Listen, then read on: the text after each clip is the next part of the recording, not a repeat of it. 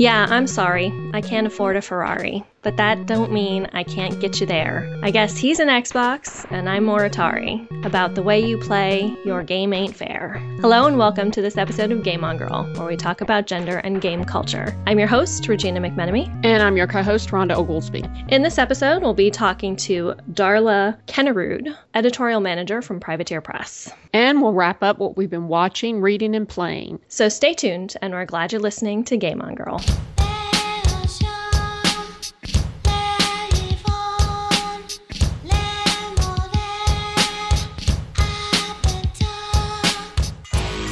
We're delighted to welcome Darla Kennerud from Privateer Press to the show today. You may remember we interviewed the community manager, Simon Berman, in episode 74 about the new video game Privateer has in the making, Warmachine Tactics. Today, Darla joins us to talk more about her role at this innovative game company. Welcome to the show, Darla. Thanks for having me. We're delighted that you're here. So why don't you start out with giving us a little bit about your background and your job as editorial manager for Privateer? Well, I think I will do that backwards. I'll start by talking a little bit about what I do here. As editors, we often end up explaining what we do by what it is we don't do. I often understand that sometimes. Yeah, it's kind of the engineer of the modern era, except that now technology has overtaken that, and engineer means something totally different. So I guess I'm just showing my age. In that it can include so many different things. Mm-hmm. So my main purpose here at Privateer is to oversee all of the products and the support that we do for the game. So whether that's something that goes in the game, so the book itself, or a card that goes along with a model, or the packaging, or something that is in a support role for the organized play or the website, or whatever it is that we're doing, and make sure that it's clear, and hopefully it has no grammatical or punctuation errors in it. Although, of course, those things, they're like little hobgoblins and they pop up.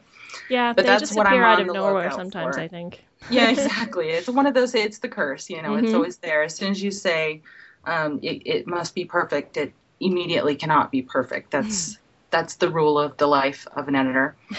And so because that encompasses so many different aspects of a publishing company, you've got advertising, you've got retailers, you've got the actual product releases. We send things directly to distributors to explain to them what products we have so that they know what to order. We work with retailers directly to help them get programs for their store, to get players in the store and playing through leagues or, special events, things like that, so the players can connect with each other. We have things for the players themselves, and of course, FAQs for the games. And then, we've got these actual games that do get made at some point and all of that. And throughout the whole thing, there's so much text that gets generated that you don't even think about until you're responsible for it. Small things like the legal block that goes on the bottom of a piece of packaging that, right, you might just automatically throw it away, or file it away if you're somebody who likes to keep the address, if you don't know where to find it or something like that. All the way to the more complex rules themselves. Right. And well, that's one of the things about sort of Warmachine. From what I know, I've played a handful of times, and I don't have a whole mastery of the game or the characters or the factions or anything.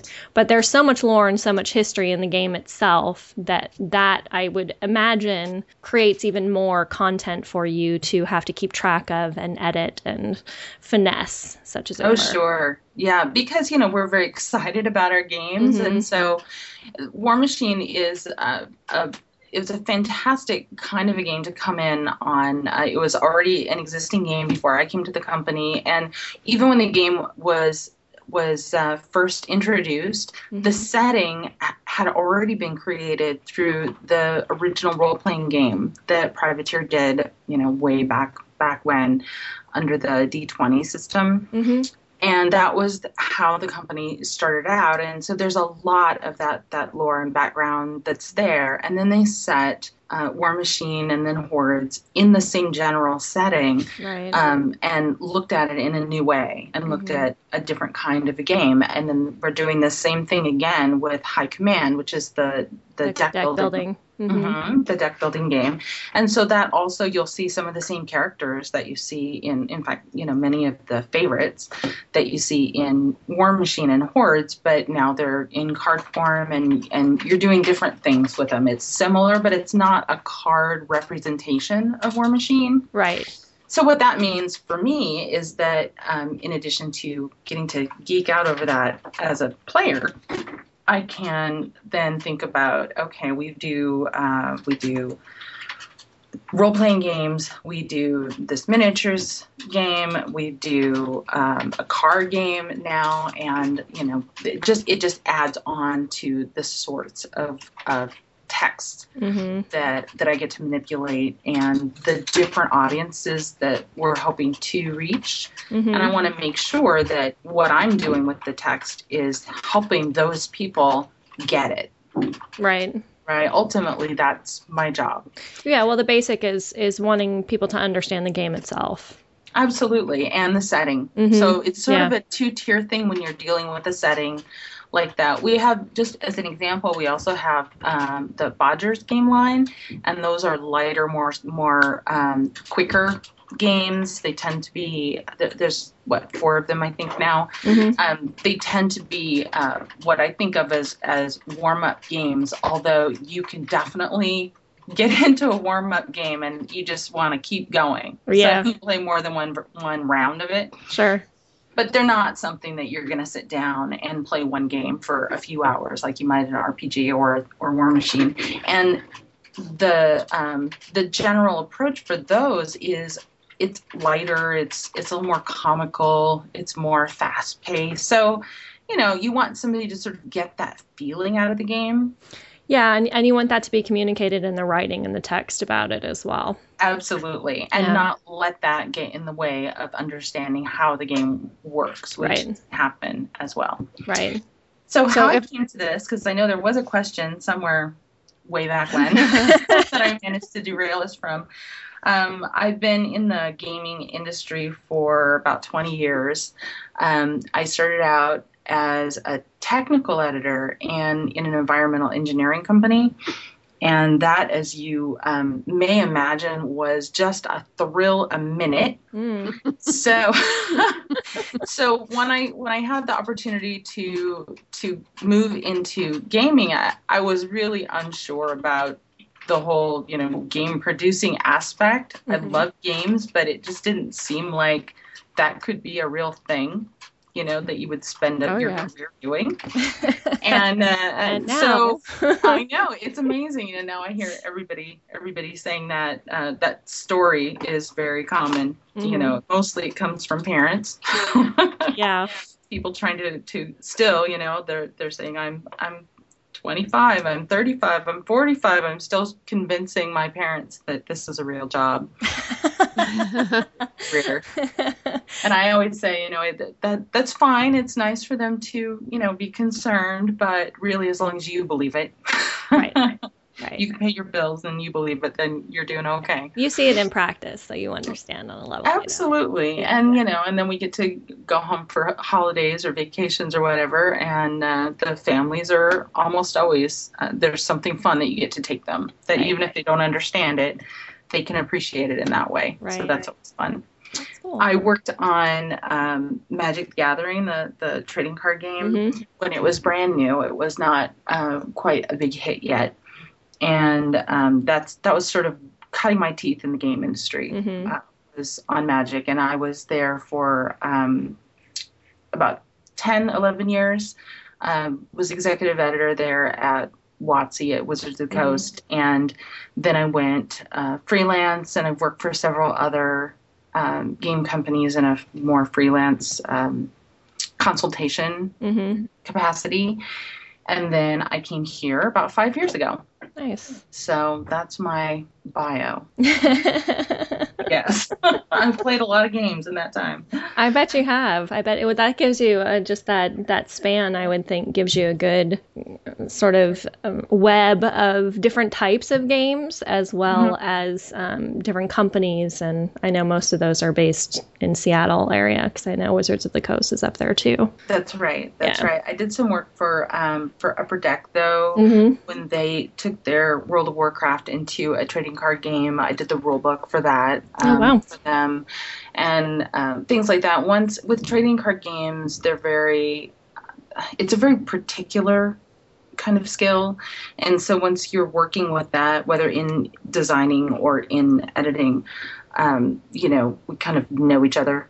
Right. Word gets out. Yeah. And then, of course, there were a huge number of companies that developed just to do a trading card game that were just a glut of trading card games that came out because it was a new form. Right. It was a brand new thing. Yeah. Yeah. Right. And unfortunately, many of those did not last that long. So the ones that either did or that waited to come in a little bit later and were approaching it in a more business frame of mind are a little more similar to how they're putting the games together. Mm-hmm. So it worked for what I was doing, but I wasn't really looking to continue in that particular thing. I'd done trading card games for 11 years. I'd run a whole department of people doing different trading card games and board games and all sorts of things like that, and I was kind of done. Yeah. Well, so how did it? I mean, I understand that I played High Command, so I know it's not a trading card game, but it's still a deck building game. So did you have like flashbacks when they started doing that as a new game or a new way to? Well, the card game tableau has changed so much since those days. The whole deck building game concept is still, for me, it still feels really new. I know it's been a few years now since the first ones came out, but clearly we're still everybody's still getting all excited about those, and I don't just mean companies, I mean players. We're getting excited about the different tweaks that people make to them, and what would it be like if they worked this way instead of that way. Well, that's one of the things I liked about High Command. I played Smash Up as well, and it reminded me of that, where you take the two different decks and you put them together, and that constant sort of, okay, how does this work, and how do these work together, and how can I play these off each other? I love that dynamic in terms of deck games. Yeah, it is funny. I love Smash Up. It's a really fun game. It's definitely got a different tone. Yes. Because of course it's your classic ninja pirate ghost whatever. Yeah, it's more whimsical. It's more whimsical. It definitely doesn't have the serious sort of edge that High Command has. Right, and what I think they were really successful at doing with High Command, what I appreciate more now than I would have just coming in, now that I'd sort of lived in the War Machine world for a while, is that when you're playing, you can definitely, play one faction with your, one favorite warcaster that you use, and that's the way that you do it. And you might tweak your army list one way or another, depending on what you want to have on the board. But you can also go bigger.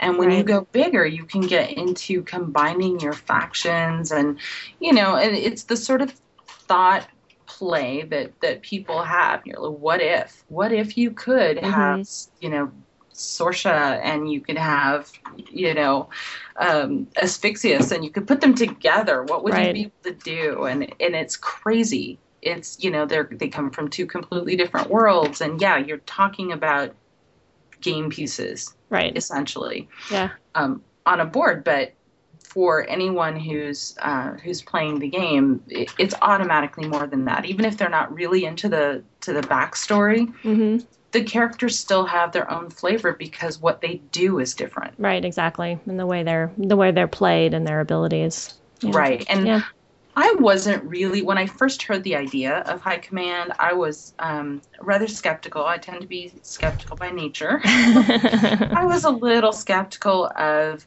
what it would feel like and whether it would still feel like War Machine. I'm like, okay, I'll just think of this as a totally different game.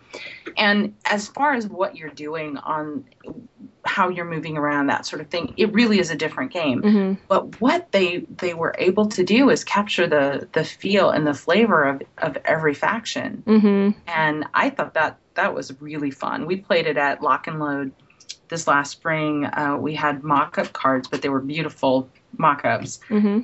And we were able to get a bunch of people playing with very small. We had all the factions there for War Machine and Hordes both, and of course this is before we really introduced the game, so it was kind of a sneak peek for people. And I know they were excited about it because of that. But the most fun thing about it was how many people over and over were just immediately going to their favorite faction. This feels totally like my army, even though it's playing cards and I'm doing a completely different thing. Well, it's familiar enough building on the established group. Yeah. Exactly. And when you've got a setting that you put so much work into, and I think the players feel that way too. You know, they put a lot of work into the setting. It's not just this world that they step into. You know, they're really invested. Right. And I think that's one of the things that we love about something like Lock and Load, where you can, you know, sit down with people and talk about this familiar setting and these people, like you might know them and hang out with them and I hate this one. Or, you know, what's going on with this guy we haven't heard about for a little while, and all the conjecture. Right. You know, that's really fun. Of course, that's fun for me because I'm involved with the story, right, too. So it's always I always enjoy getting a chance to talk with people about that sort of thing. About how big a company is Privateer Press, Darla? Oh my gosh, you know, that's actually a really hard question for me to answer because we have a solid production area that I'm not as I see.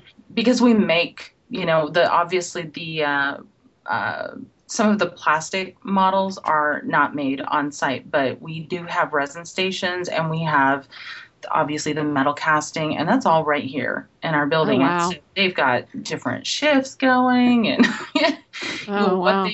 they've gotten really creative about you know, making sure that we have things moving all the time. So I really don't know how many people we have down there now, but I'm going to guess overall there's probably, I don't know, 70 people.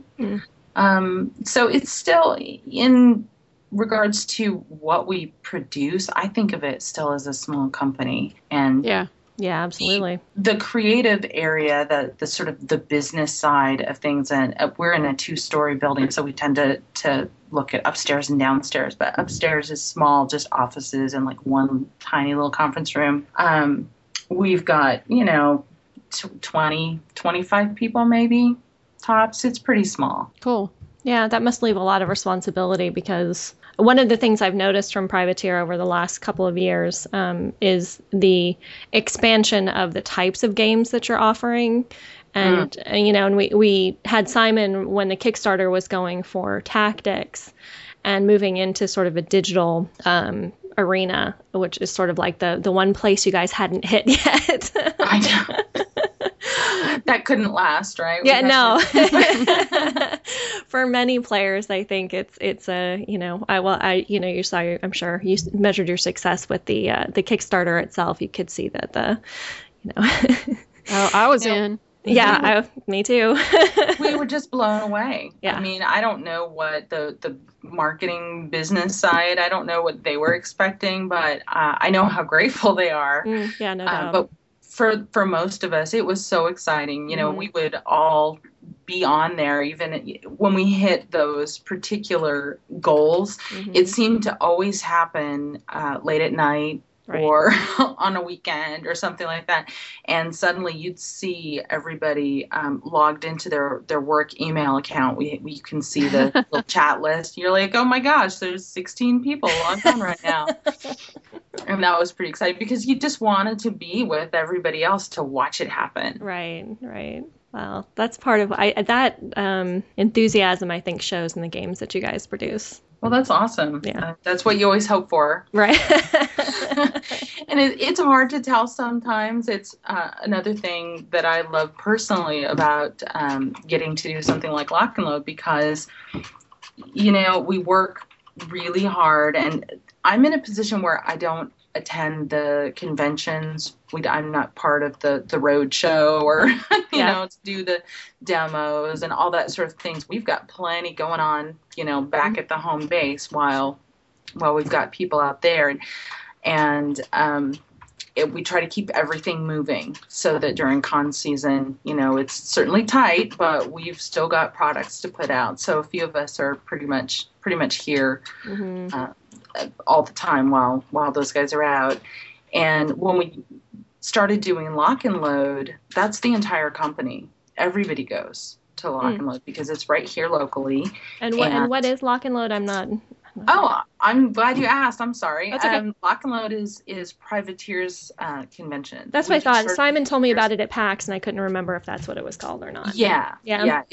I think we've done 3 years now, and it's it's right here locally. We've done it in Seattle, and we just it take the whole company is there. The first time it was 2 days, and these last 2 years it's been 3 days. And we have a big convention hall, all the things that you would expect for a playing convention. Right. A lot of gaming area, a lot of tournament space. The artists are there, or the sculptors are there, the painters are there. They're working on something. There's Matt DiPietro over there, painting the thing that's going to be coming out, and you can go up and watch him, or you can ask him questions. And then we added some seminars, and some of those are hands-on type seminars where the sculptors and painters and the designers might actually work with you on, alternate color schemes or basing your models or whatever their particular topic is. Because of course, that's a huge part of what we do is that whole hobby aspect. And then there's also some seminars on, the history of the Iron Kingdoms, or what's going on now and what's in the future for Privateer. And, we'd like to have some fun with costume contests and stuff like that too. But that's a brilliant idea. It really is. All Privateer. So that's amazing, because when we walk in, we know that every person who is there either plays the games or supports somebody who plays the games or is into the hobby.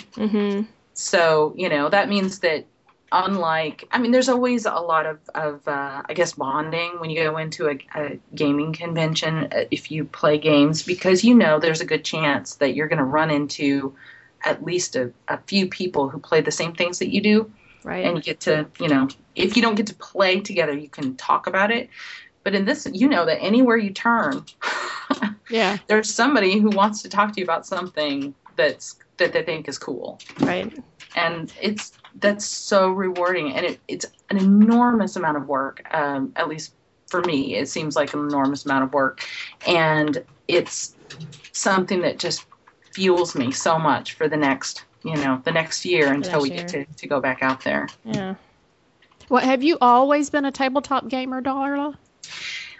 I was thinking about that when I agreed to talk with you guys, because I thought the history of gaming.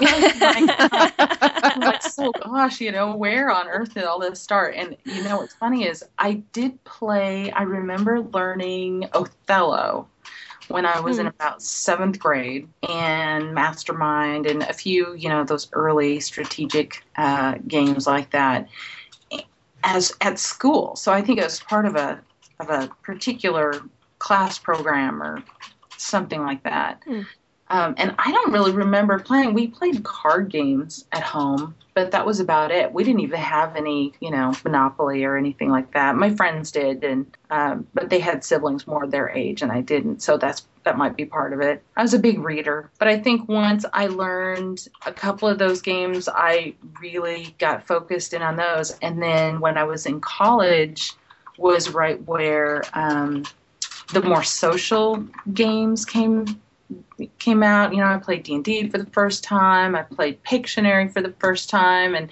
it's like all these really different types of games. And the experience was so different with each one of them. And I just really, I didn't love them all in the same way, but I had a hard time, focusing.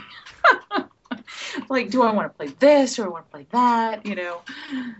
But that's probably about where it came out. So not from childhood, but pretty early on. Mm-hmm. Early on, the one thing that I never really got into were video games. I don't do video games.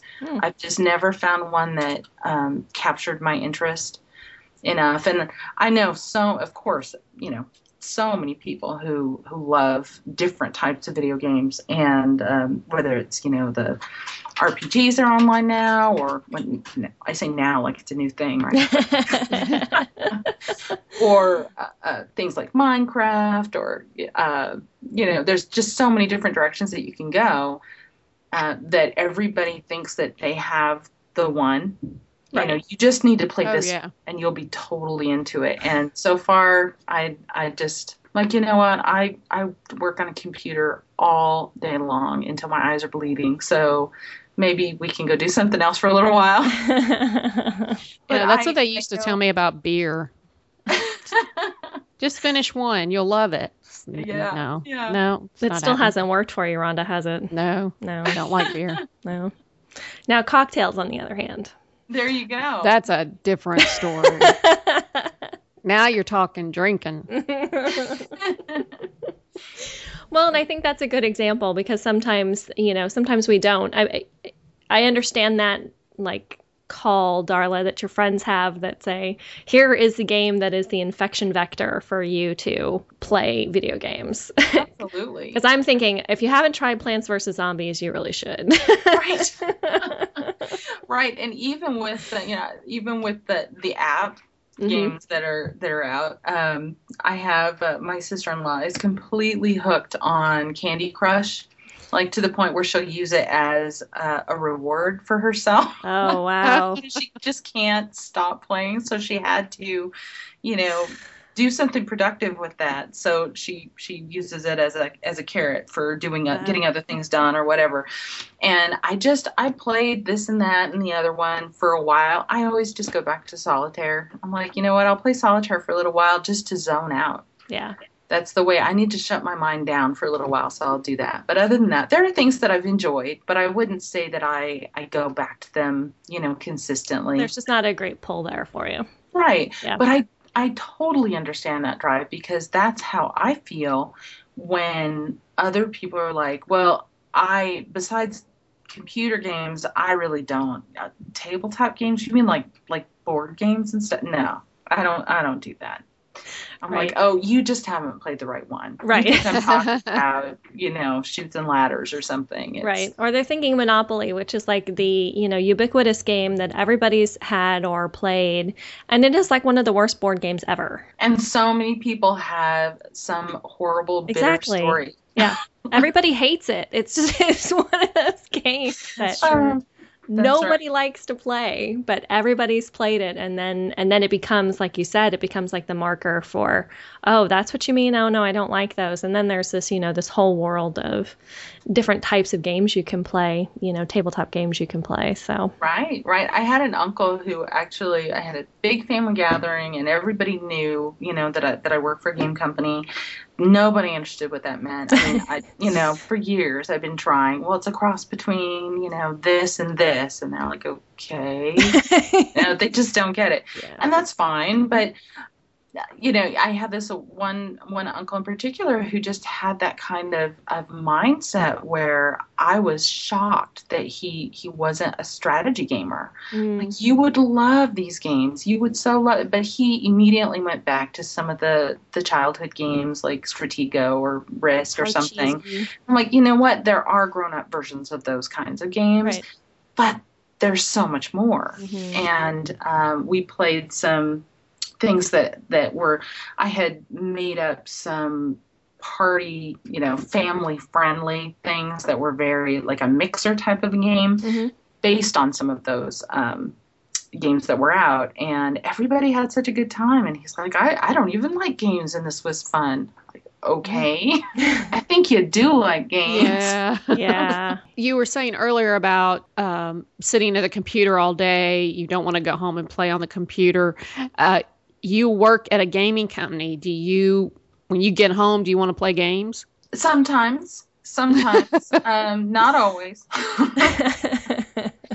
I have two kids who are in grade school, and depending on which one, they're very different little gamers. But depending on which one is into whatever at the time, I might be begged to play Monza, or my son wants me to watch him play something. Like he wants me to watch him play Minecraft because that's what he wants to do.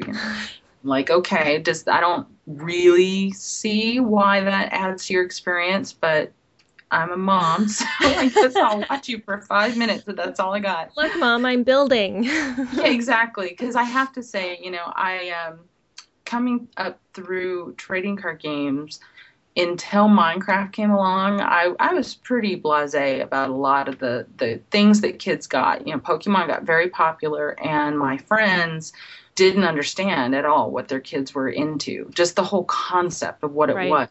And I was really comfortable with that. And now suddenly with Minecraft, I think I've hit my wall, so to speak. Like, I don't really get it, because I'm not somebody who likes that kind of just put things here. My daughter is 8, and we just got her an Infinity system. Mm-hmm. The Disney one, and it has the same sort of area. Now, I understand that there are missions you can go on, but I haven't seen them yet, because all she wants to do is stay in the sort of introductory area and build stuff and like walk around. Yeah. Like, I just get bored, can I have a goal? Yeah, I have that same issue with those games. Like, I haven't tried Minecraft because I can just look at it and know I'm not interested in it, because the level of the graphics, I'm just like, okay, whatever. Yeah. It has a certain look. It does. But it's similar. I played a game with some friends called Terraria, which is the same kind of open world, build your own house and build your own, this and that. And you have to do all these things to make stuff happen in the game. And there is actually a story and creatures that you need to sort of bring about. But all I could think of when I go into it is I'm like, I don't know what to do in this game. Like, I'm like, what am I supposed to do now? That's it. Exactly. For me, that is so much it. Yeah.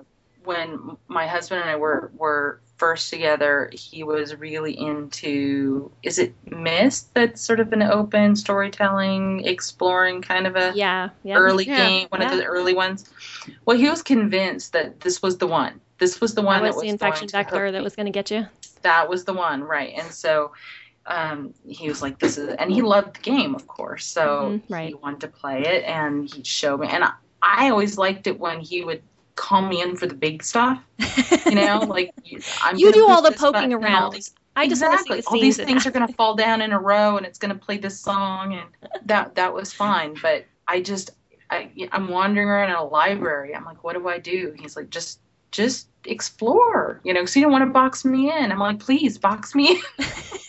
Tell me what to do. I don't get this. Where's the walkthrough? I just want the walkthrough. Exactly. And even then, I want to have some kind of a goal. Right. It doesn't have to be the big goal, and it's not like achieving the goal is necessarily the point for me, but I need to have it so I've got a context. Mm-hmm. And I think part of that is the board gaming background, and which one came first? Right. Who knows? Looking for an outcome, looking for the end game. Mm-hmm. So to speak. Now RPGs are a little bit different, where I can hang out, because of course you're also just hanging out with your friends, right? There's a social aspect that changes. Exactly. And I love it when crazy goofy things happen. That's true in general with games, but with board games, more often other people get frustrated when crazy goofy things happen, because they have all these plans. Right. And that's what I like about crazy goofy things happening, because it blows up your plans. Right. And that's just a matter of what it is that you like. So that doesn't bother me. But in RPGs, I need to know like what the mission is. I don't necessarily care if we complete it. Right. Right. But you have to know what the goal is. As long as things are happening. Right. I'm pretty happy. So which type of games do you prefer? Do you prefer the deck building games or the miniature type games, the RPGs? I definitely go for board games first. Okay. And a lot of them they're technically card games that play like a board game. So like Dominion? No, because that's more of the deck building. Okay, yeah, that's true. Sorry. Yeah, those I'm not, because those do definitely have a strategic aspect to them that I'm not as comfortable with. I can understand it, I can work with it, but it's not something that I find relaxing or invigorating. It just feels very draining to me to play like that. So I can do it, but it takes so much concentration that I'm like, okay, I need a nap now. Or a drink, one or the other, right? Yeah. Right. So I like those kinds of games. Like in our lines, it would be the Bodgermania kind of a game where you're working with cards and doing things with cards and things happen, but you're not necessarily trying to build a particular kind of a deck, or you're trying to complete a thing. Like Scrappers does that. You're working on collecting certain parts so that you can build your machine. And those are probably my first go-to. And after that, it really depends a lot on the flavor of the game and what the story is. Can you give us an example? Well, because I like those unexpected things, and I like the whimsical approach. I played a game that it was not even published. I don't think he's finished it yet, but at a game convention a few years ago called Oh My God, There's an Axe in My Head.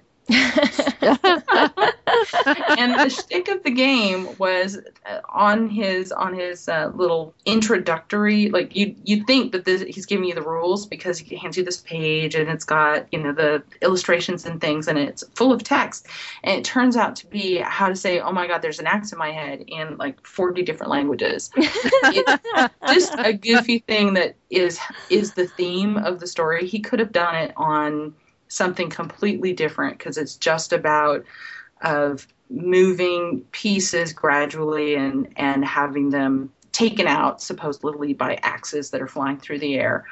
But there's a whole story there. Right. Yeah. In fact, it's not important. It helps you conceptualize what the pieces are doing. Right. Because they move differently and they have slightly different rules, things like that. But ultimately, it's just the skin on the game. If a game has a skin that's appealing enough to me, I'll have fun with it. Right. So have you played Flux? Oh, yeah. Okay. Oh, yeah. I was like, if you like games where things change. Yeah, I know. That's pretty much the definition of Flux. I remember bringing Flux home. The first time I went to Gen Con probably was around 1996 or so, maybe even 95. And bringing Flux home, it was really new. So whenever it came out, it was probably that year. And I was so excited about it. I came home, I felt like I, found Jesus or something. I was like, I can't believe that people made this as a game and it works. Yeah. That's the part that's amazing to me about that. Yeah. It is kind of a crazy game. It's fun. But it can go too far. I mean, I don't want something where that's a good example of a game that amazes me because it changes, and it can change at any point. Maybe because it's going to change, you don't invest too much, Right. So you don't feel completely betrayed when it suddenly changes. I don't know. I have two versions of Flux. I have Monty Python and Star Flux. And Monty Python is a little odd just because you need to know Monty Python really well. Oh, I see. And if you don't know Monty Python really well, you don't get the in-jokes, and you don't get you have to quote them and you have to sing the songs, and oh my goodness. There's some really kind of complex gameplay that goes on in that. So I'm kind of like, I'm not as drawn to that. I get hurt with the Star Flux because I get characters that I really like. And I've really liked on shows, they're spoofs of them. They're not exactly the character, but it's Kaylee from Firefly, I see. And I get attached, and then bad things happen, and then I get a little hurt. So yeah, I can imagine doing that. I can totally imagine doing that, because I'll do that even if I'm playing a character, and I say character, but not necessarily in an RPG kind of way. Whoever I'm playing in my game is maybe he's a bad guy and he's going to be doing things, but I'm like, he's got his reasons. I've got my reasons for doing these things, and I'm just somebody trying to get along. that just otherwise it's too hard for me. I can't stay completely distanced. I just don't. Yeah. Well, I think it's one of the things that really appealed to me about War Machine. I mean, when I was first talking to Privateer about coming on board, I was pretty upfront with them that I said I've seen the game, I've never played it, I don't understand it at all, So what are we going to do about that? How does that fit in? Is that going to be okay? And they're like, oh, don't worry, you'll be hooked in no time. And then they give me the reading list. Yeah. Because I said, if I wanted to read everything, that's sort of backstory, so that I get the context. But here's what I did. I didn't go to my boss, the project director, and say, what do I need to read? I went to Doug Seacat, who's the writer. And that was probably a tactical error. That ended up serving me well. But I got this email that had like 40 items on it, and most of those items were books. Wow. It's like, here's your list of all the things if you really want to, because Doug is a completist. So he wanted to make sure that he didn't miss anything, that I might be interested in. Yeah, and so he went all the way back. He didn't leave any holes in any of the information he was giving you. No, he had No Quarter issues. That's our magazine that we published, because there's some fiction that appeared only in No Quarter. He had old RPG things on there. He had online things. There were a couple of things that were only published online, and that are, I assume, still up there somewhere. He had online things on there. Of course, we didn't have Skull Island Expeditions, our digital publishing. That's new. So there wasn't anything like that, thank goodness, back then. Because then I would have had to have about another 6 months of just preparing. Research. Yeah. Just prep. There's a lot. There's an enormous amount, because, it's not just looking at one particular nation. It's not, here's King Arthur's England. You've got a lot of characters, but they all kind of have to do with the same things. And if you have somebody who's from another country, then it's here on our land. Right. And we only need to know representative facts about where they're from. Now, that wasn't enough for Privateer. So there's a whole world, and the Iron Kingdoms is only one portion of one continent, and then they did Horde, so they get into the wilder side of things and more animalistic societies. But that didn't expand geographically. That didn't expand it that much. It's still all on the same continent. So thinking about the future can get a little frightening if you're thinking about the extent. Yeah, the potential for growth. Exactly. Yeah. Oh my gosh, there's so much, which is exciting. Yeah. Because you have no idea what's going to come down the pipe next. I mean, and tactics is a great example of that. I mean, when we were preparing for the Kickstarter, there's a lot of dreaming that people start doing, and not very many people here are directly involved with White Moon Dreams working on that. Although Matt Wilson, our creative officer, he gives us updates, and it's like a little ripple goes through the company. He'll give us updates with images, and here's what's happening with this character, and things like that. And obviously there are a few people who are directly involved, but for the most part, we've got a lot of other products to get out in the meantime. Then it's like this little shot goes through the company every time we get an update, because it's so freaking exciting to see. these things that have existed in our heads and maybe in some terrain and some art pieces moving around on the screen. It's just mind-boggling. Well, and they're absolutely gorgeous, so that doesn't hurt. It doesn't. Yeah, I was No. nervous about that. But even the Yeah. Kickstarter teaser. Yeah. the Yeah. Teaser. Oh Mhm. my gosh. I know. I watched it multiple times. So. I'm glad I'm not the only one. I'm like, I'm not even trying to learn about this, and I just can't stop watching it. Yeah. Well, Darla, how would you define a gamer? You know, that's a word that gets tossed around an awful lot. I bet in your job more than most places too. Well, at least I know a lot of people, both here, obviously, and because my social circle includes so many people I've worked with in the past who are at other game companies, or doing something completely different. You know, it's the sort of topic of the day, right, for a lot of reasons, and that's good. But I think it's a little restrictive. So for me, a gamer is anybody who is excited about playing games, and it's more than just let's get this thing out, get it out of the box, and it's a defined experience for a little while, or log online and it's 1 hour of doing this thing, and then you leave it there to go do everything else. If you're running over things in your mind, if you're thinking about what you would say to this character in a coffee shop, or if you ran into them in the mall. Not that I've ever done that. Anything like that, that's really what I think of when I think of gamers, because it's more about the investment, the enthusiasm, than anything else for me. Oh, it's beautifully put, That actually. really was, yeah. I think Well, that, when you play some of the games that you do, the tabletop games, is it important in games where you can pick the characters that you're going to play or be a part of? Is it important to you, that selection process? I get overwhelmed really easily if I don't know the game very well.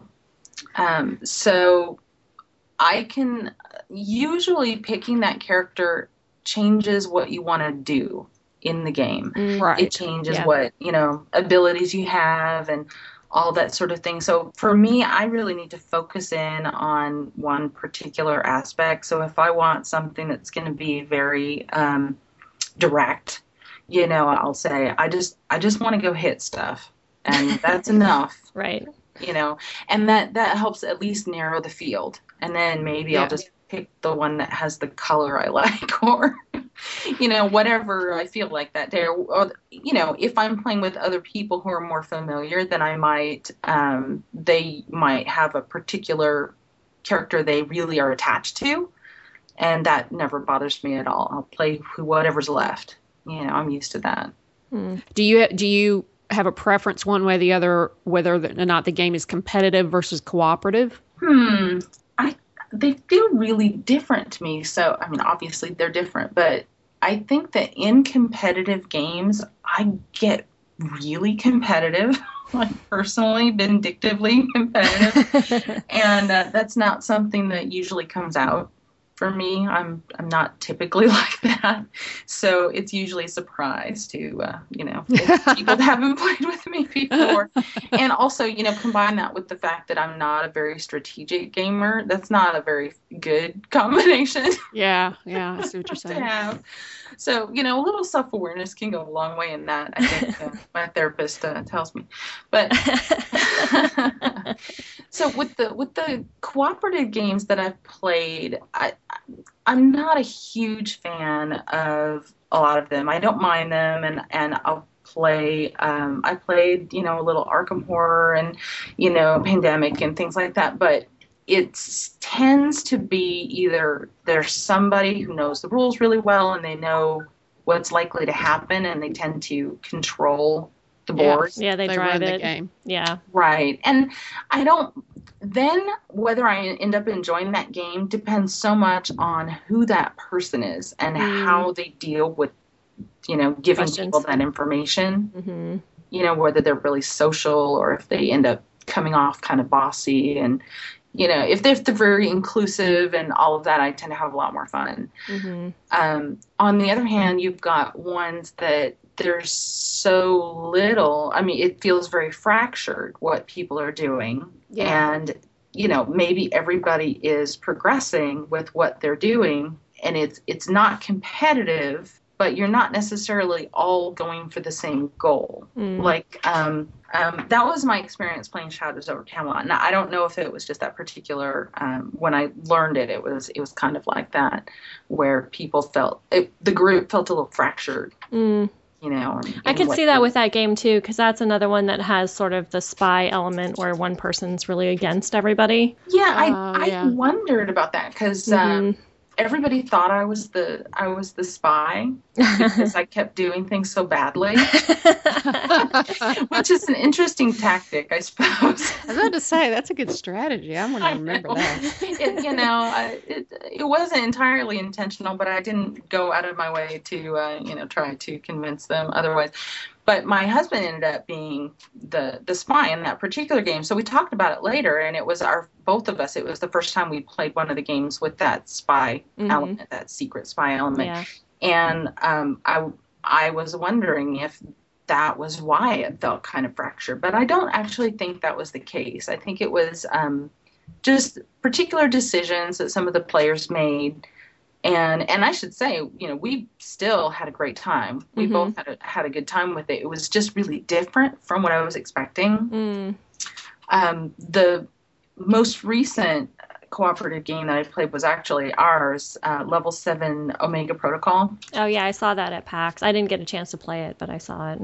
Yeah, so you've got this facility that you're in, and you're trying to get everybody out of, and you got these aliens that of course don't want you to leave, and you have to shoot them, and all these other things happen. So it's kind of, you got a little bit of a maze because it's an exploration game, but you've also got these like spawning points where the aliens just like start popping out periodically. And because your team is all soldiers, so everybody has different kinds of weaponry and different kinds of sneaking skills and things like that. And we got it out here on a First Friday, which is what we do at the company. The first Friday of every month, we play games for an afternoon. We get a chance to play our games, and it's an amazing benefit that get to do. And that'd be awesome. Because you could just walk down the hall and be like, say to one of the designers, hey, Casey, do you mind running this game for us? And then you get a bunch of people who maybe they played it in playtest 9 months ago, and it's changed, but you get to play with the real deal for the first time. It's a very different experience, and that was a lot of fun because we got to shoot things just fine, and we all, most of us ended up getting out. But it was a different kind of a cooperative game, I think, because it had more of that monsters come at you kind of a feeling. Right. So there was more danger sort of involved in it. Yeah.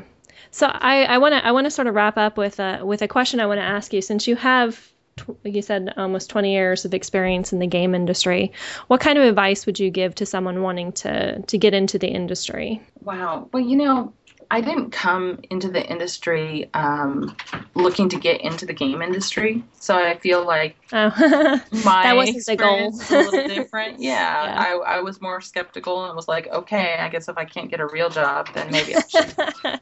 And now you see where your family comes from with their, you're really still doing that? Yeah, they're like, oh, maybe I should actually find out what that it's all about now, since you've been there for so long. But honestly, the one thing, you never know what it's going to take to make one of these games work, especially if it's something brand new. And so many of the games, if it's not a new game style, it's a new title, it's a new setting, or it's a new interpretation, like High Command instead of War Machine. Right. So really, I think the thing that's the most important is to know what you're doing, to get really good at what you're doing. So for me, that would be editorially understanding how a rulebook works, how people learn games, playing different kinds of games, being able to look at something and figure out what's missing, because it's often about what's not there. Right. And that's really hard. Now, for some people, it comes, pretty easily, but it's one of those things that you just have to have a lot of practice at. Mm-hmm. And then on the story side, of course, being able to edit very well and be a broad reader. Right. But whether it's that or if you're in marketing or whatever you do, I think you just have to get really good at it. And then if you want to work in gaming, that's what you do. Or you've got something to bring to the table. Right. So sort of hone in on a specific skill set, not necessarily aimed at the game industry itself, but something that you can master that you could take with you there. Exactly. Because you have to remember that if you're approaching a game company, it's great. They love that you play their games, but that's not what they're looking for. Mm-hmm. Right. People want somebody who has the skills that will fill the need that they have. And whether that's I run a coffee company and I need to have somebody who can make this particular brand, sing. Right. Then that's what they need. Yeah. You can learn about how to make coffee. Right. Or whatever the specific setting is. You can learn that stuff. Mm-hmm. But it's harder to teach expertise in a particular area. Right. Yeah. Yeah. I mean, how many times have you sat down to play a new game or play a game for like the third or fourth time even is a better example, and you're looking through that rule book and you're like, I can't believe it doesn't say in here about this situation. You start trying to look something. I mean, almost every game we've ever played, there ends up being something that we cannot find a reference to in the rule book. Oh yeah. And you only learn. Even when you're a kid, I think most people I know remember the first time that they even found out there were rules in the top of the Monopoly box. Like they didn't even know. Because you learn from somebody else. Right. Like everybody has house rules. Somebody just shows you. Yeah. Right. Well, they have house rules. They're like, well, we always play it this way. Right. We always play it that way. And of course, when you're 7, that's fine. Right.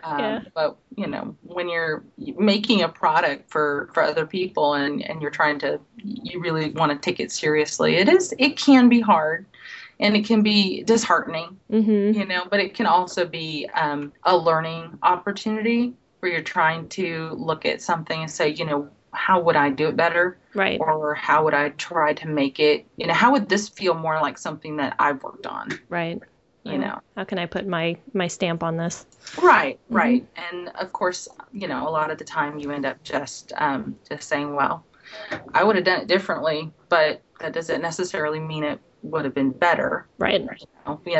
Especially in editing, that's something that you learn really fast is that there are rules, and there are a lot of them that you can get down, but you can't do the whole job by the rules. Right. Yeah. Well, Darla, it's been really, really interesting. We always love talking to people that are actually in the gaming industry because I've got so much to learn in that area, and I just love. I've been really quiet because I just love hearing about it. I'm just sitting here absorbing it and just enjoying myself so much. But we really appreciate you being with us today. Well, I had a blast. Thanks so much for asking me. And we've had Darla here from Privateer Press, and we appreciate her being on our show. Make sure to check out their new game offerings, including the new deck building game, High Command. And you can check out our review on GameOnGirl.com.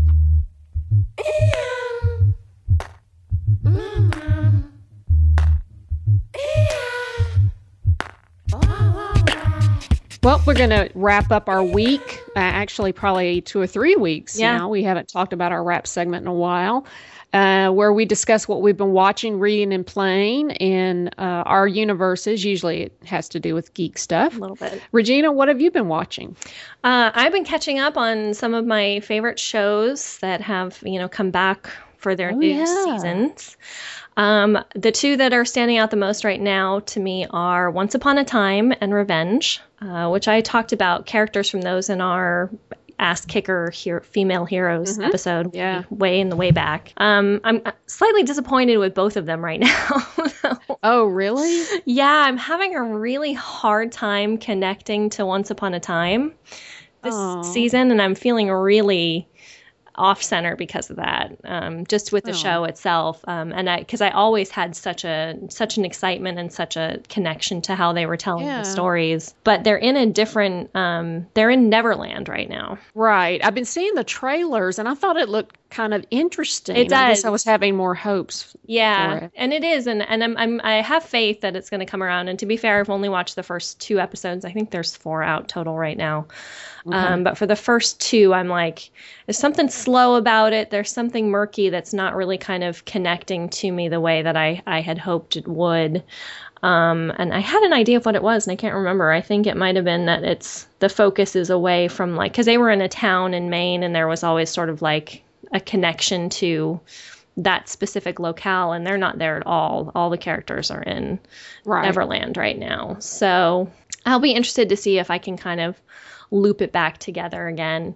And I think for Revenge, it's just to the point where she's so vicious that I'm just kind of over it now, which is really sad because she is a really strong female character. And I really like that about the show, that it's sort of driven by, this ninja-like female character. But I think I just kind of gotten past. Yeah. I've gotten past it. So. Yeah, I guess that stretching that storyline it just stops character progress. Yeah, I think that's the thing for me is I hoped that part of what was going to happen was, and it is getting more complex. And there was one storyline where she was going after a priest who was really a very good, who had really, redeemed his life, but she set in motion the betrayal or to set up and ruin him, and she couldn't undo it once she realized that he really was a good guy.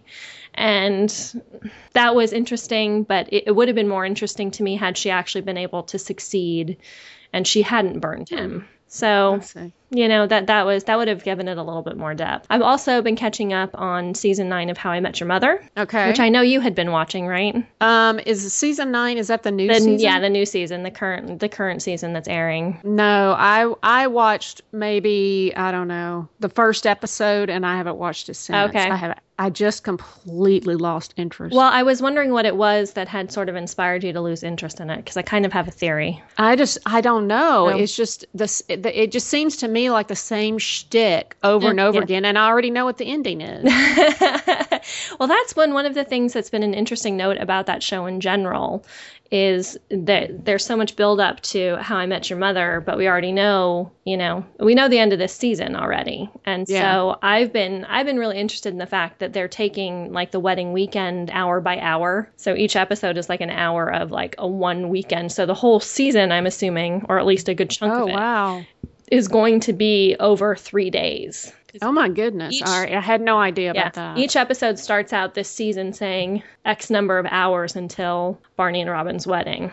Oh my goodness. Okay. Well, that's interesting. Yeah. So it's an interesting approach to it. And I'm kind of liking that because it's very in the moment and, instead of, and there isn't as much back and forth storytelling as usually goes on in the episodes where he's like back to this and back to that. There's a little bit of it, but it's not as much. It's more prominent in the moment. So, okay. You might give another episode a chance. Yep. And see. You may have redeemed it. But what have you been watching? Well, all the new stuff, there is very little of it that I have thrown aside. Most of it actually is very decent and passable. I think what I want to mention over again are the two opposites, moms and dads. Mm-hmm. Moms continues to surprise me. Mm-hmm. And that is extremely difficult to do with a situation comedy in 30 minutes. Right. And I think, I'm not going to watch it again tonight. And I'll go back and I'll catch up on it. And the leading ladies on the show are just phenomenal. I just love watching them act and carry a scene. And the writing, I mean, even in the last episode, the very end of it, they completely threw me. And I was like, well, I didn't see that coming. And I like that. That's awesome. I mean, because most situation comedies are extremely predictable. It's just how funny or how likable the person is that's doing the acting. And I was just really pleased with it. Where conversely with Dads, it's just painful to watch. Yeah, I've seen the commercials for Dads. I haven't watched it, but every now and then I catch one of the commercials and I'm like, oh God, like right in the gut with some of these scenes. Yeah, it's just really, it really is in many ways. It really is Family Guy with real life people, but it does not translate. And I really would be interested to see if there are any guys watching it who find it amusing, but I think they would just find it seriously uncomfortable. Well, we love your feedback. Yeah, we know Seth Green is talented. We know Giovanni Ribisi is talented. Right. And the supporting character actors, the dads, everybody is really good, but it's not working. It's just not working. Well, that's too bad. That's too bad. Yeah. Yeah. So are you still reading your series? I am still reading House of Night. I'm just about to finish the book before the one that just came out last week. So I'm on Hidden right now. The book Hidden is the one that I'm reading. And I just ordered last night. I went online and ordered the next book. So I have it. I think it's called Revealed.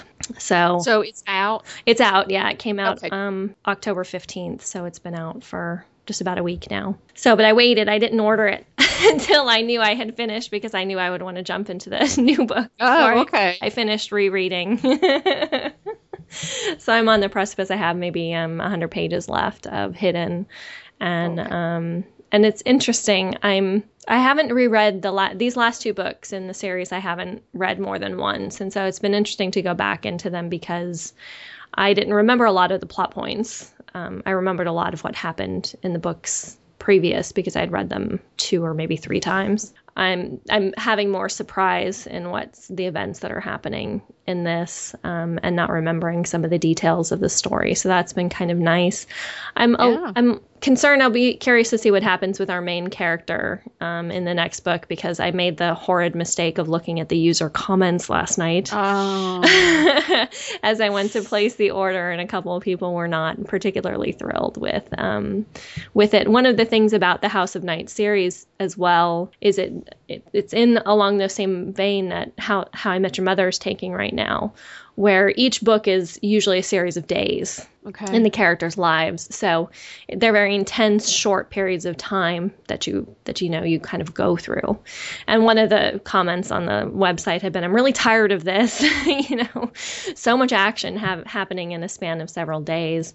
But it's kind of realistic, I think. That's one of the things I kind of think is interesting about it. Usually if you're in this like epic battle against bad guys, there's not like huge lapses of time between battles. It usually just kind of continues on. So yeah, we'll see. Awesome. Yeah, we'll see about that. So what have you been reading? Well, I finished up Jim Butcher's second book in the Dresden Files called Full Moon. Mm-hmm.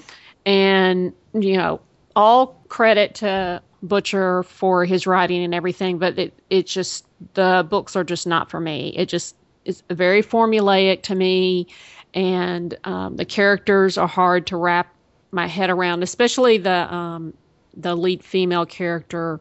She's actually a supporting character, the police officer Morgan. Mm-hmm. Is just so unlikable and illogical to me. She just doesn't make any sense about the things that she says and does, and it just makes her annoying. And outside of that, I mean, Dresden himself is a very interesting character. I think he's put together a very interesting world and really great ideas, but there's just not a whole lot of surprises. But I started Wool by Hugh Howey, and I remember when we had Toria on once, she mentioned that. Yeah. And I sat there, I was like, wait a minute, why have I heard that? And it was my friend Ray had mentioned it. I looked over on my whiteboard, I had written it up there, and I was like, that's why. So I started it, and it's amazing. Awesome. Yeah, Toria was right. I mean, it's just absolutely captivating. I believe it's a trilogy. Mm-hmm. He's reading the third book now. forget what it's called, but very much looking forward to finishing that series. Nice. Very nice. Yeah. So you have had a chance to play anything? I've had a little time. I started a new phone game that actually I started because our writer Amy had been playing it. It's Tetris Blitz. So, yeah. Oh, wow. Okay. And it's a 2-minute long Tetris game, and it's really I had actually been kind of craving a Tetris game, so it came along right around the time I was like, oh, I would love to play Tetris again. And it gets 2 minutes long, and it's, your traditional Tetris, except you don't have to like drive the pieces down. You can just tap on your screen as to where you want them to go. Oh, nice. So it's faster that way. Yeah. And there's power-ups you can buy that will give you like 3 lasers that will wipe like three lines out, and you get into a blitz mode, which helps like break all the lines up, and it's pretty fun. What's interesting about it in terms of looking at the market of point of sale purchases in app games and advertising in them, yeah, there's some really crazy product placement in this game. Really? Yes, they have sponsored power-ups. Oh, that's fascinating. So it's like Progressive Insurance, for this week's, Flo's unicorn bonus or whatever. No way. Yes. And there will be a little image of Flo on a unicorn who crosses the screen and wipes out a bunch of your Tetris lines. Oh, no.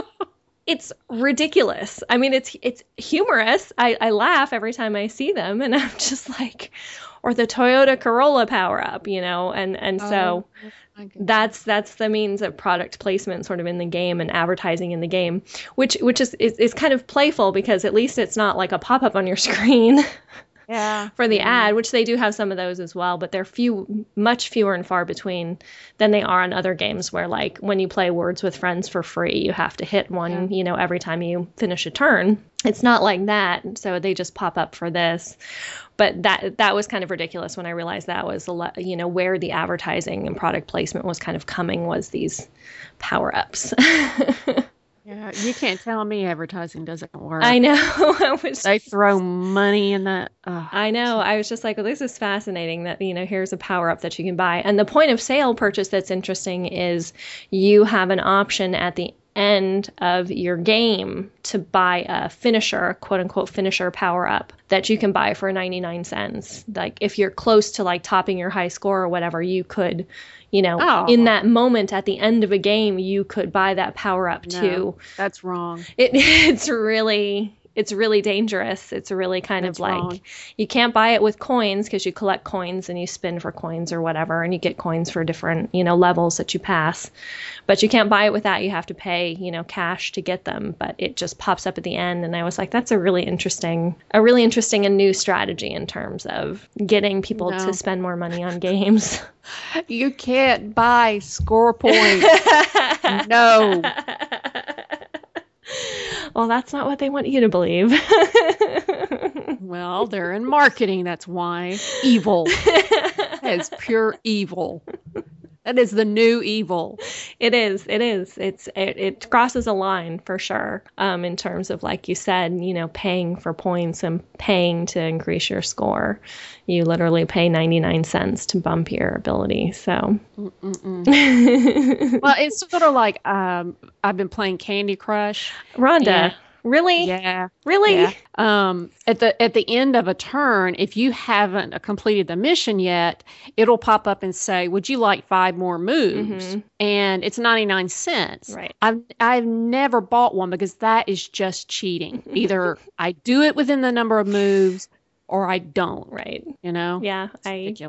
I understand, and I'll be curious now that you're playing Candy Crush to see if you cave and get a Facebook account. No. Because you can get lots of extra things for Candy Crush having a Facebook account. Well, let me. I didn't mean to bring Candy Crush up so early. That's okay. Am I reading this correctly that you have Charlie Murder? I do have Charlie Murder, yes. Oh my gosh. So, how is it? Oh, it's fantastic. It is so fun. Oh, knew it. And I'm playing Skelekitten, the character that you have the t-shirt from. Yes, yes. I get to play her. And it's just, it's, it's a smash up, run in, but there's RPG elements to it. There's like a fake Twitter app and an email that you get on your smartphone. I mean, it is delightful. It's one of now. Did it just come out? No, it came out before PAX, so it was out. Oh, okay, I wasn't sure. In early August, I think, was when it was out. So it's been out for a while, but it's only Xbox Live Arcade that you can get it on. So that's why you need to be jealous, because I know you don't have an Xbox. Well, not yet. If there is a game to buy it for, the ska games are the games to buy an Xbox for.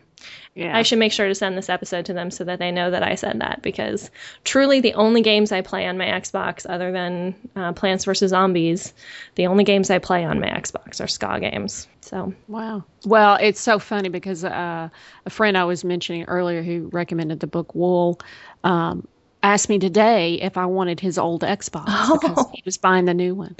Well, there you go.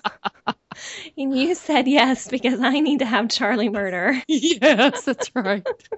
It is. You'll love it. You and John can play it together. Oh, that's even better. Yeah, you can go in and play it together, which makes it a lot of fun. And it's a side scroller, fighter beat 'em up game. So pretty much all you're doing is beating up zombies and other kinds of creatures. But there's bosses at the end of every level. And they change, and the artwork is just fantastic, and the gameplay is really intuitive. It's really easy to get into, and I just can't say anything, more about it. It's just fantastic. All the things that are fun about games. Pretty much just encompasses everything that you'd want in a game. And like I said, I'm not particularly fond of playing on the console, but I love ska games, and I love Charlie. So Skellykitten is adorable. So. Well, yes, I am playing Candy Crush, but I have a very good reason. Oh. I got my Kindle Fire. Oh. And they gave me 500 coins that I could go out and just buy anything I wanted to with. That's how they operate on their Kindle store. And I got a game called Marbles Temple, which reminded me of a game I used to have on one of my old phones just ages ago. I just love that game. I think it was called Jurassic something. This game's not nearly as good. It's pretty much the same exact thing, but to me, it's just not nearly as challenging. But the other game I could get for free was Candy Crush. I was like, you know what? I'm going to tempt the beast. I'm going to poke the bear. Darla talking about her friend who uses it as a reward system now, so you know what you're in danger of. Well, it doesn't have that attraction for me. Well, that's good. I really don't see. It's Bejeweled. I mean, that's all it is. Yeah, it's a limited move Bejeweled. Yes, which is very, very smart. It's a very good way to do the game, and they have added some other challenge features to it, which is really, really good. But right now, it's just fun to play any game on my new Kindle Fire, and I just can't say enough. First of all, Amazon, if you would like to sponsor our show, we would love that because Regina reads all her books on Kindle. So yes, and this Kindle Fire is absolutely awesome.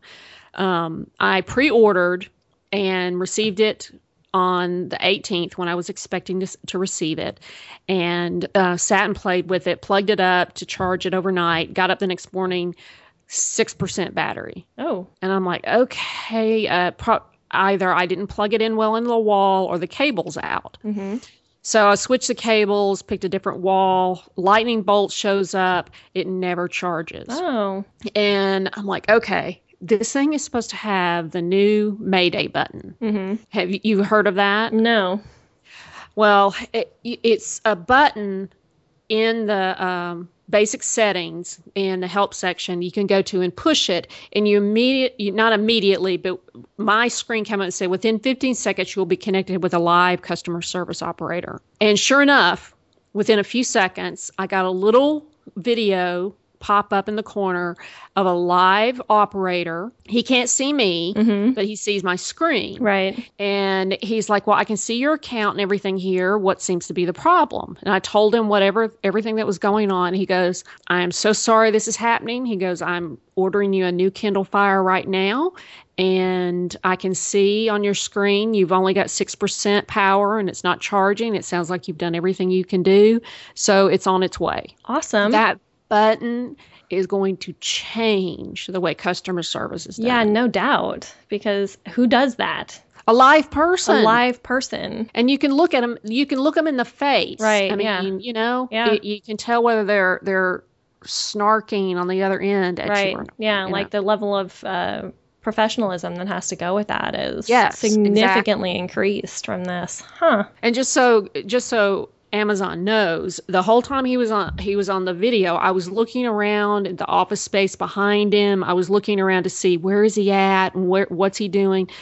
The background is professional. Everything's professional. If he had posters up and Beanie Babies everywhere, I wouldn't have cared. Right. The idea that it was a real person was just amazing. Right. This reminds me of a story. I called LL Bean to order some stuff for Christmas one year, and I wasn't ready with my order. Like, I was still looking through the catalog and making my decision because I was anticipating it was right before Christmas. I was going to be on hold for a long time, and a person answered immediately. Wow. And I was like, oh, hi. I'm still shopping. I'm not 100. I mean, I know a couple of things, but I had a couple of, I thought I was going to be on hold for a while. She said, I can put you on hold if you want. I'm like, no, it's all right.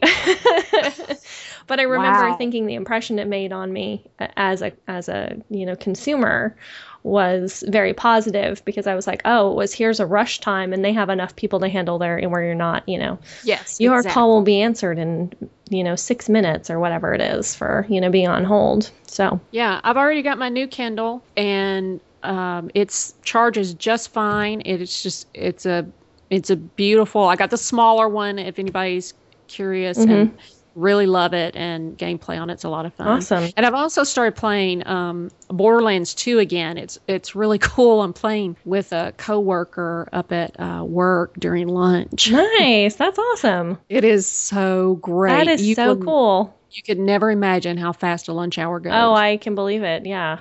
That would definitely help it along. Yeah, but it's really nice to have somebody to play with. That's what I like doing. I like playing with other people. Right. I don't like playing by myself. So. Yeah, I can understand that too. Well, cool. We'd love to hear how you guys are geeking out. What are you watching, reading, and playing? We love your suggestions, and let us know what you think about some of the suggestions we made today. You've been listening to Game On Girl. I'm the co-host, Rhonda Oglesby. You can follow me on Twitter at RoHoom. That's RHOOM. Or email Rhonda at GameOnGirl.com. And I'm your host, Regina McMenemy, or Doc Liz with 2 Z's, as I'm known on Twitter, Steam, and Words with Friends, if you want to come play Words with Friends with me. Huge thanks to Darla from Privateer Press for joining us on the show today. What a great conversation. I feel her pain, as an English teacher, I certainly know. Yeah. The joy. I was enthralled. Yeah. I know, you were exceptionally quiet. I was like, okay, I hope she's okay. I was completely enthralled. That's fantastic. So we had a great conversation. Make sure to go check out all of their games, but definitely check out War Machine Tactics if you haven't. The Kickstarter's ended, but the game is going to be fantastic. So you should check that out, and definitely check out High Command, because I've played it numerous times and it is quite enjoyable. And don't forget, Game On Girl is hosting 2 groups for the Extra Life fundraiser. Our event, where we're playing the games, will be Saturday, the November 9th, and we really need your support. Now, there are 3 whole weeks left, so there's plenty of time. And 100% of your donation goes to the Children's Miracle Network hospitals. So everybody involved is not getting a slice of the pie, so you know where your money's going. You can find our links. We are the East and West divisions of Game On Girl. If you go to the Extra Life website, and you can either make a donation or you can start your own team and raise your own money. But we're begging you, help us meet our goal. Yes, we love your support for Extra Life. Episodes of Game On Girl are available on iTunes and Stitcher streaming. We also have an app for download available from Podbean, so you can get all of Game On Girl episodes through the iOS the Podbean app. So check that out if you want to catch up on some back episodes of Game On Girl. These links, along with the description of the show, can be found on our website, gameongirl.com. This podcast is edited by Ryan Broom at Desert Tree Media, and the theme song Good Day by Triple Fox is used under a Creative Commons Attribution License. Thanks so much for listening, and until next time, game on! Woohoo! Woohoo!